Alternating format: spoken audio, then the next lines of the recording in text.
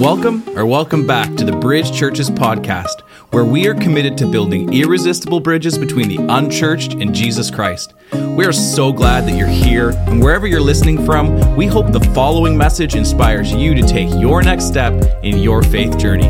Enjoy. Hey everyone. If you're on Facebook, Instagram, TikTok, or any other social media platforms, please give us a like and follow on our page at Bridge Churches to stay up to date and what's happening in and around our church. Thank you so much for joining us today. Let's jump right in. Well, as mentioned, my name is Chris. I am the campus pastor here. Our lead pastor, Scott, is on vacation in Florida right now, and I'm just a little bit jealous. Anybody else? I'm just a little bit. Yeah. I'm trying hard not to pray for bad weather for him, but it's a struggle. So pray for me as I wrestle through that. No, he is much deserved, and I'm glad he's got some time away with his family. I get to cover him for the next few weeks and talk a little bit about the sound of silence. But here's the thing, I hate silence.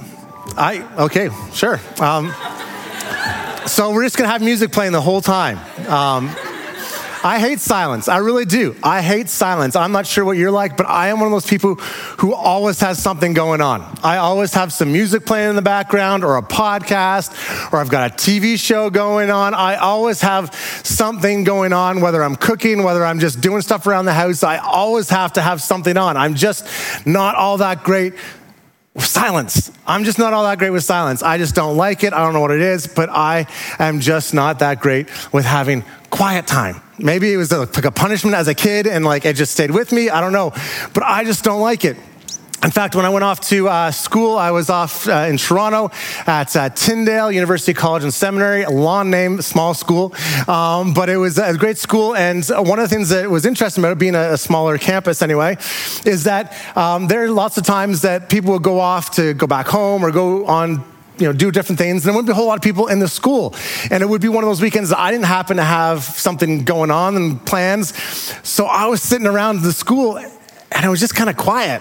You can almost kind of hear the crickets and you're just kind of sitting there going, well, this is going to be a long weekend. And there's times I literally get on the bus and I get on the subway and I go downtown Toronto just to kind of have some people around. There's always something going on. There's movies being filmed. There was promotions happening. There's always something happening downtown Toronto. So I would take advantage and just go be around people, have some buzz in the air just because I didn't like sitting in silence. I just hated it. Even as I write sermons, I have to be around something. I can't sit in a room and just be quiet. At least it's very hard for me. There's occasionally times I can do it, but I really hate it. I really, really do. So often when I'm writing a sermon, I'll go to a coffee shop and I'll just sit in there so that I've got the sounds of the coffee machines going. I'll have some people's conversations and I'll just have something going on while I'm writing the sermon. Scott thinks I'm crazy, but it's what I like to do just because I can't stand silence. Some of you know, some of you may not know, but I was a youth pastor for many years. As I got into youth ministry, or as I got into ministry, my first job was as a youth pastor. And for 9 years, I was a full-time youth pastor. And as you can imagine, that was never silent. It was always craziness, always some chaos going on, even when I was speaking. Even when I was speaking, somebody's throwing something, someone's talking about something, and I just kind of got used to it. And then I had the opportunity to speak to the adults. The pastor said, hey, how about you speak? I remember getting up there and they just stared at me for 30 minutes. It was just quiet, like it is kind of now, and it's staring at me. And it was really eerie for me. I just don't really like silence. But one of the worst forms of silence, for me anyway, is in conversation. Anybody else? In conversation, you're just having a normal conversation with someone and then it just gets awkward. You just start staring at each other and somebody's got to say something. Somebody's got to wrap this thing up, but you're just kind of staring at each other. I have a friend. We'll call him Bob because that's his name. No, it's not his name. I should do a disclaimer. Someone came out to me afterwards and am I Bob? No. They don't go here. You don't know them. Don't try and guess who it is. But I have a friend. We'll call him Bob. And I have known him for years. Bob is a wonderful guy, an amazing guy. Very thankful for his friendship. But in the many years I have known him, I honestly don't think that I've had one conversation with him that hasn't just had some awkward silence. We just get to a point where he just kind of stares at me, smiles, and nods his head. And I'm not sure if it's just a social cues thing, but he's just not picking up that the conversation is done. He's just not picking up that we need to kind of get to that point in the conversation. Well, it was great seeing you. Awesome, thanks. Yeah, good. Yeah, say hi to the family. And we go on our way. But he just couldn't pick that up sometimes. In fact, he didn't pick it up anytime. And we always got to the point where it was just kind of awkward. We just kind of stood there and smiled at each other, going, how are we going to wrap this up? How are we going to do this? And we always had that. And maybe you're kind of like that too. And that's just painful for you. But apparently I'm not alone. Apparently I'm not the only one. Because researchers have found that in North America, the ideal pauses in conversations are a quarter to a half a second, just long enough to take a breath. Just long enough to take a breath. That's all we need. In fact, they also found that the pauses can get awkward when it stretches into 4 seconds. And then someone has to say something. We can be talking, but 4 seconds, that's a long pause for no one to say anything. And we have to jump in saying something. But I thought this was interesting. Of course, the conversation rhythms can differ between languages and cultures. Maybe you're like, I can handle more than 4 seconds. And they found this. Research found that English speakers can rarely last longer than 4 seconds in silence, while pauses in conversation for Japanese speakers are commonly reaching 8 seconds.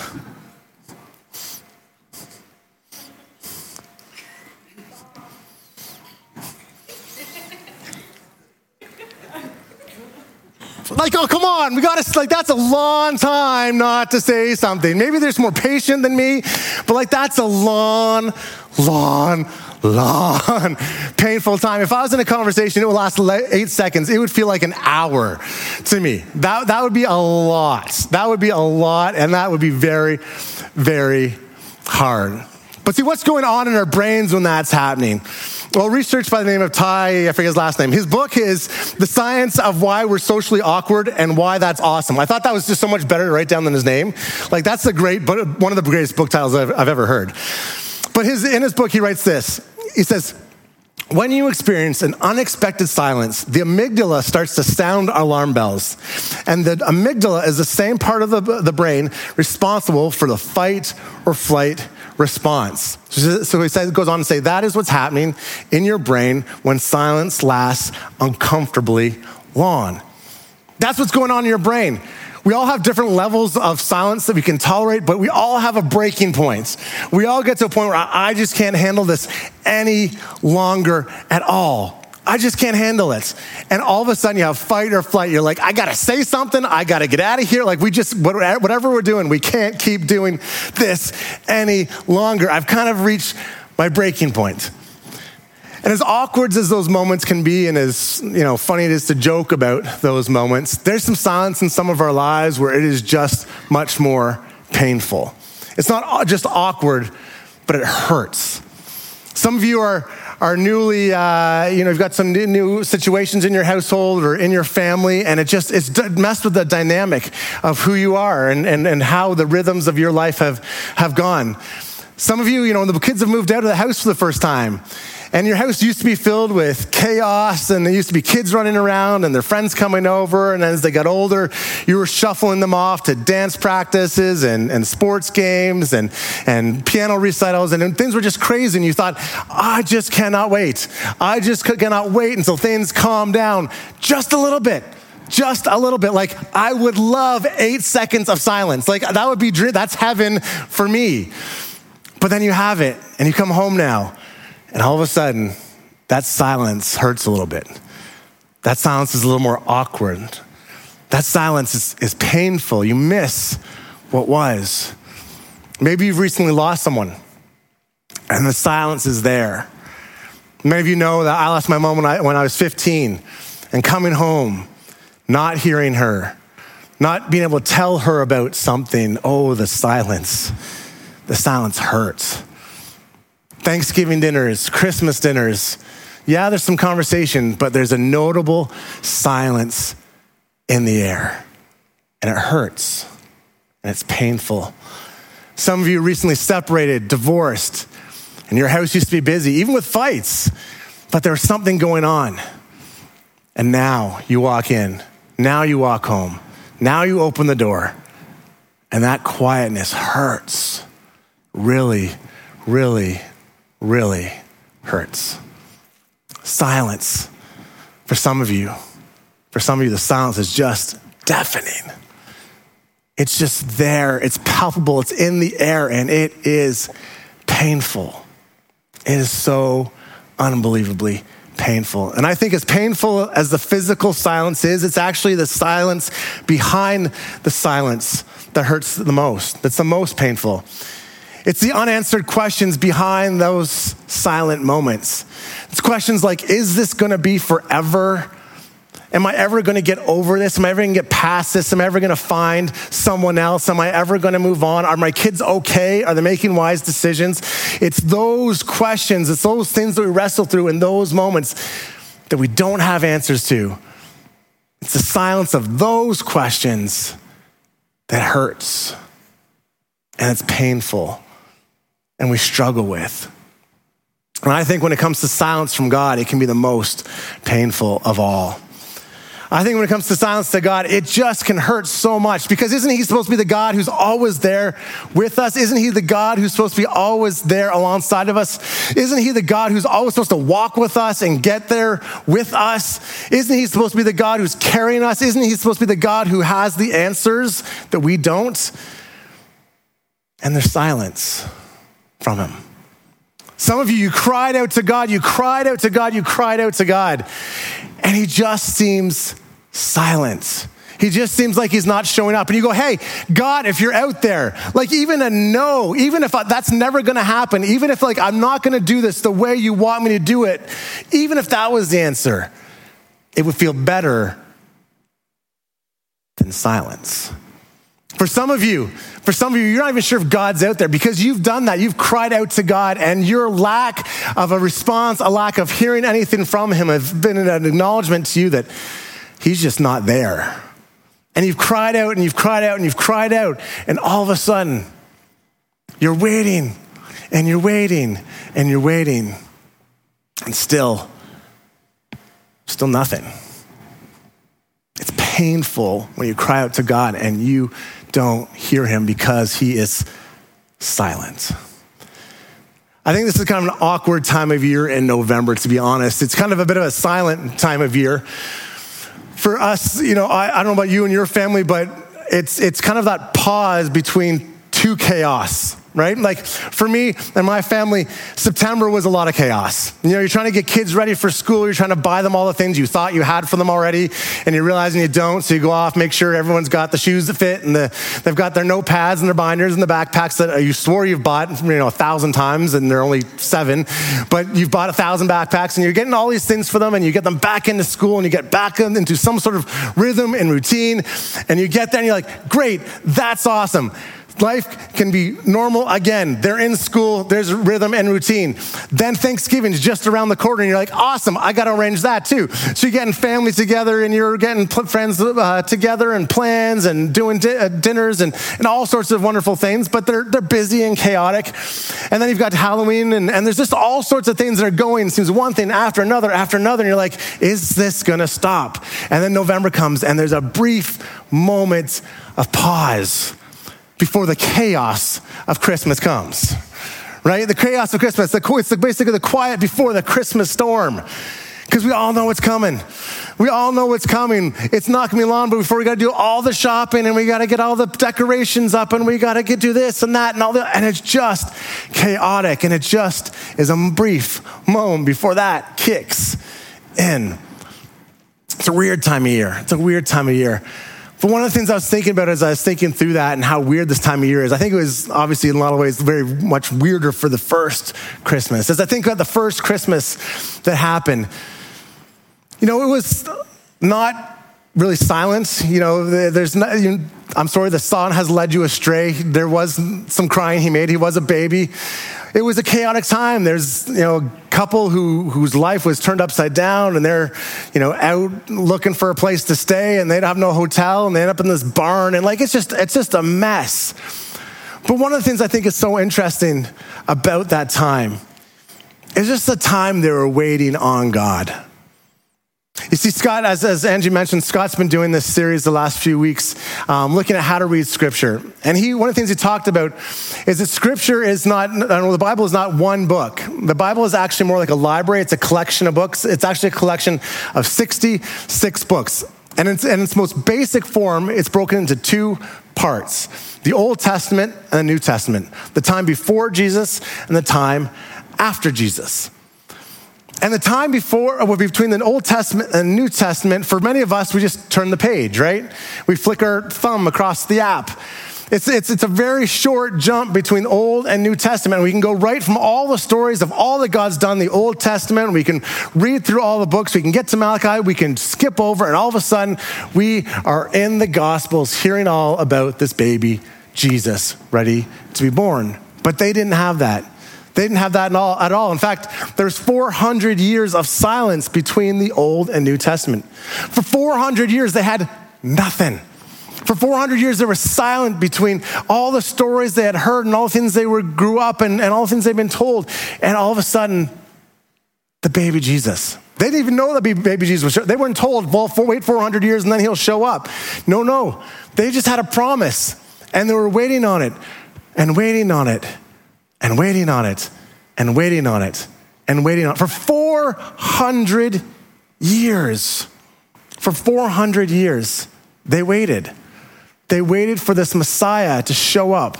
They waited for this Messiah to come. And somehow they still had faith that God would show up. Somehow, after waiting not just months, not just weeks, not just years, but generations of waiting, and yet they still had faith. And if I can ask a fairly irreverent question, because Scott's not here, so at least I got a couple weeks before I get in trouble. But if I can ask a very irreverent question, it'd be this: why? Why do they still have faith after 400 years of waiting? I'm not going to ask you to raise your hand, but would you? Would you still have faith after 400 years? I'll be honest, it would be a struggle for me. After hearing the story, after hearing the promise, it wasn't something I even experienced, but my great-great-great-great-grandparents experienced it. And the story is passed down on this promise that we're going to wait on God for this Messiah. We're waiting, and we're waiting, and we're waiting, and we're waiting. At some point along the way, I'd be wondering great-great-great-grandparents' sanity. I'd be wondering if great-great-great whoever so-and-so drank a little too much. I'd be wondering some of these things. Going, really? Really? I'm not sure this is happening. Like, the clock must be way done by now. Like, this can't be happening.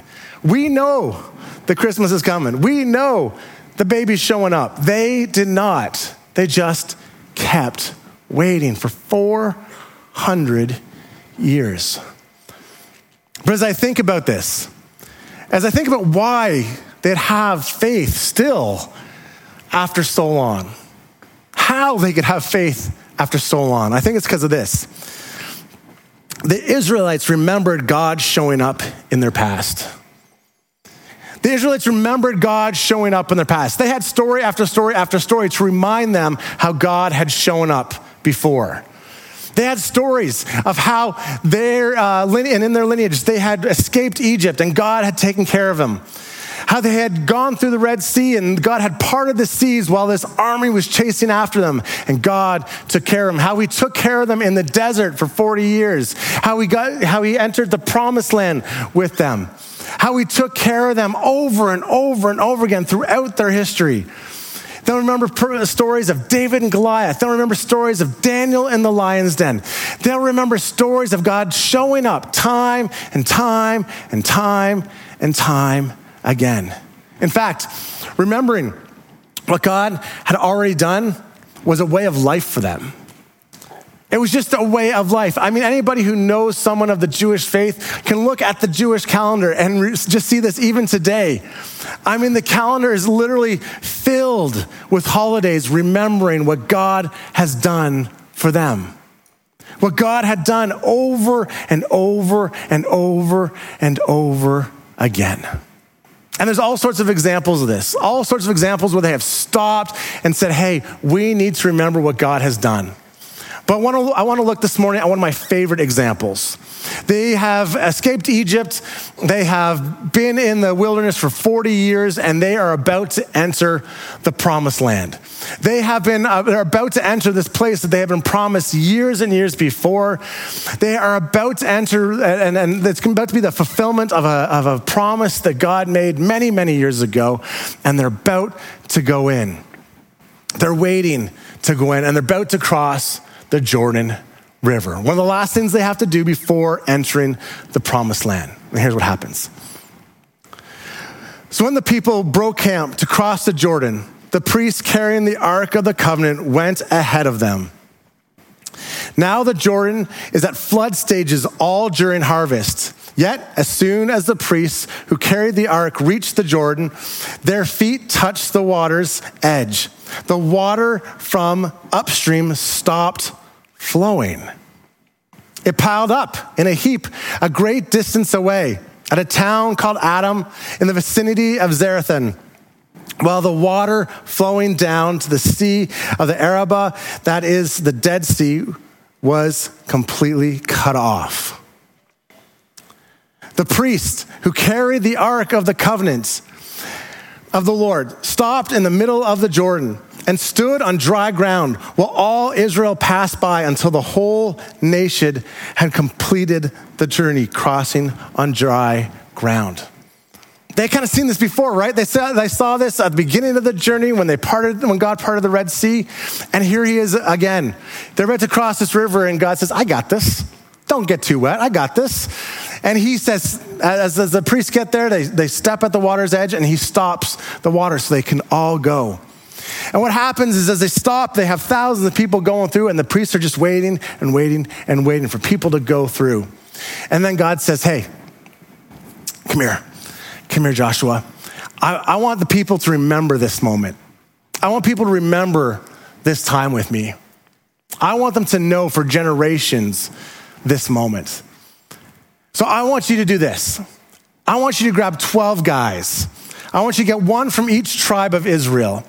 And then I want them to each go down into the middle of the river where the priests are, and I want them to each to grab a rock.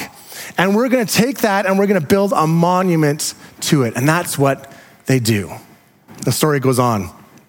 It says, on the 10th day of the first month, the people went up from the Jordan and camped at Gilgal on the eastern border of Jericho. And Joshua set up at Gilgal the 12 stones they had taken out of the Jordan. He said to the Israelites, in the future, when your descendants ask their parents, what do these stones mean? Tell them, Israel crossed the Jordan on dry ground. For the Lord your God dried up the Jordan before you until you had crossed over. The Lord your God did to the Jordan what he had done to the Red Sea when he dried it up before us until we had crossed over. He did this so that all the people of the earth might know that the hand of the Lord is powerful, and that so that you might always fear the Lord your God. He's saying, make this stone pile. So when you look and you see your kids asking about it, and when you see your grandkids asking about it, and when you see your great-great-great-grandkids asking about it, you can tell them, hey guys, you want to know what that's about? Come here, let me tell you. Let me tell you the story. Let me tell you what God did here. Oh, and that's not even the first time he did it. He did that 40 years earlier when we had an army chasing us. And let me tell you what he did between these events. And all of a sudden, they're remembering what God had done for them. What God had done over and over and over in their history. See, one of the things I think that the Israelites understood was this. That in order to develop a faith that will last, we must remember what he's done in the past. In order to develop a faith that will last and endure hard times, It's not just a matter of seeing what he's doing in that hard time and seeing what he's doing in those moments. It's about remembering what he's done before. It's about remembering how he's provided and how he's shown up before. How he's shown up in powerful, maybe miraculous ways before. How he's shown up time and time again. So as we wrestle through this series and we look at the topic of silence and what do we do when God seems silent, we're going to ask 3 questions. And the question I want to ask this week is this: what has God already done in your life? What has God already done in your life? How has he already shown up? How has he already provided? How has he already been there for you? Because if you're anything like me, I'm just worried about the moment. I'm just worried about what God is doing in this moment and how he's working in this event or in this thing that I want him to work in. I've kind of forgotten about the past. But what I love about this story is that they say, no. They have stuff to go on and do. Their journey's not over yet, but they got to stop and say, we need to remember this. We need to remember God showing up. So if you're struggling today, if you're struggling with, I just feel God is silent in my life. I'm calling out to God and I don't feel he is answering me. I don't feel like he's showing up the way I want him to. Maybe what you need to do today is you need to get out your phone, you need to get a pen and paper, and you just need to start writing down all the ways God has shown up for you in the past. What has he done? How has he been there for you? How has he gotten you through tough times in the past? I think a lot of us, if we were to sit down and write, we could write. The list can't be too long. Write it out. And I'd suggest, even if it's something you're not struggling with right now, do it anyway. Do it anyway, because what I loved about the story is they didn't do it when they were uncertain. They didn't do it when they had a tough time hearing from God. God had just shown up and they said, hey, before we forget this, let's do it. Let's do it now before we forget. Before we need this reminder, let's set up these rocks so that when we see it, it will be a reminder. So I need you to go home today, maybe before you even leave here, and start putting down a list of things that, hey, God has shown up in powerful ways. So that when you do struggle with God feeling silent, and you're not sure if he's out there, you'll be able to be reminded of how he's shown up before. I'm not promising he's going to show up and fix everything. He might say no. He might not handle it the way you want him to handle it. But at the very least, you'll have a reminder that he has shown up in the past and he will be there for you to help you through this. Now, for you, some of you, a list may just seem way too big. You're like, I wish I had a list, but I really can't think of that many things. Then think of one thing. Think of one thing where God has shown up in your life, just one. And then because you can only think of one thing, I want you to find a symbol of that one thing. Something that's going to be a little more visual than just having a list somewhere. And I want you to put it somewhere that you'll see it as a reminder of what God's done in the past. So I don't know what your story is. I don't know what it is for you. Maybe you've struggled with infertility for years and you've had all sorts of things that you've just struggled with and God has shown up and you had a baby. Well, maybe you need to put a rattle or pick out some baby boots or something and put them on your dresser or put them somewhere you'll see them. And every time you see them, it's a reminder that God showed up there. I don't know what your story is. Maybe for some of you, it's something with your family. Maybe it's something with your marriage and you just thought it was never going to end well. And somehow, some way, God showed up and your marriage is stronger than it ever was. Well, take a wedding picture. Take something that reminds you of that and put it in a prominent place so when you see it, you'll be reminded of God showing up. If you can't think of anything, go for a walk this afternoon. Get a rock, get a Sharpie, and write it down. Put it somewhere so you'll be reminded when God seems so silent, that he's still out there, that he's worked in the past, and he might just show up in your future. For some of you, you're like, I just don't even know if I can do that. Like, I don't think God's even out there. Like, I don't think he's ever worked in my life. I just want you to play crazy with me for a second. What if he was? Like, when you think of your life, and we were to sit down and you were telling me some of the stories, and I know, sure, yeah, you don't believe God's out there, but what if he is? As you think about your life, is it possible that one of these things was him working? One of these things you thought that was just chance? Maybe that was just karma. Maybe that was just whatever you think it was. But maybe, just maybe it was God. Maybe it was God showing up for you. I want us to do this because I think that if we do, it will help us in the hard times. That as we struggle and feel that God is so distant and so far away, it will be a reminder that he's shown up before. Because in order to develop a faith that will last, we must remember what he's done in the past. That's what I want us to understand. It doesn't make it easier. Doesn't make the pain go away. I'm sorry if that's what you're hoping for today. I don't have that. But maybe it can help us get it through till tomorrow. Because just because God seems quiet doesn't mean that he's quit. Some of us have quit on God because he just seems too quiet and there's no way he's there.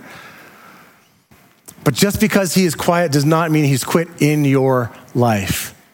And doesn't mean he's done with you.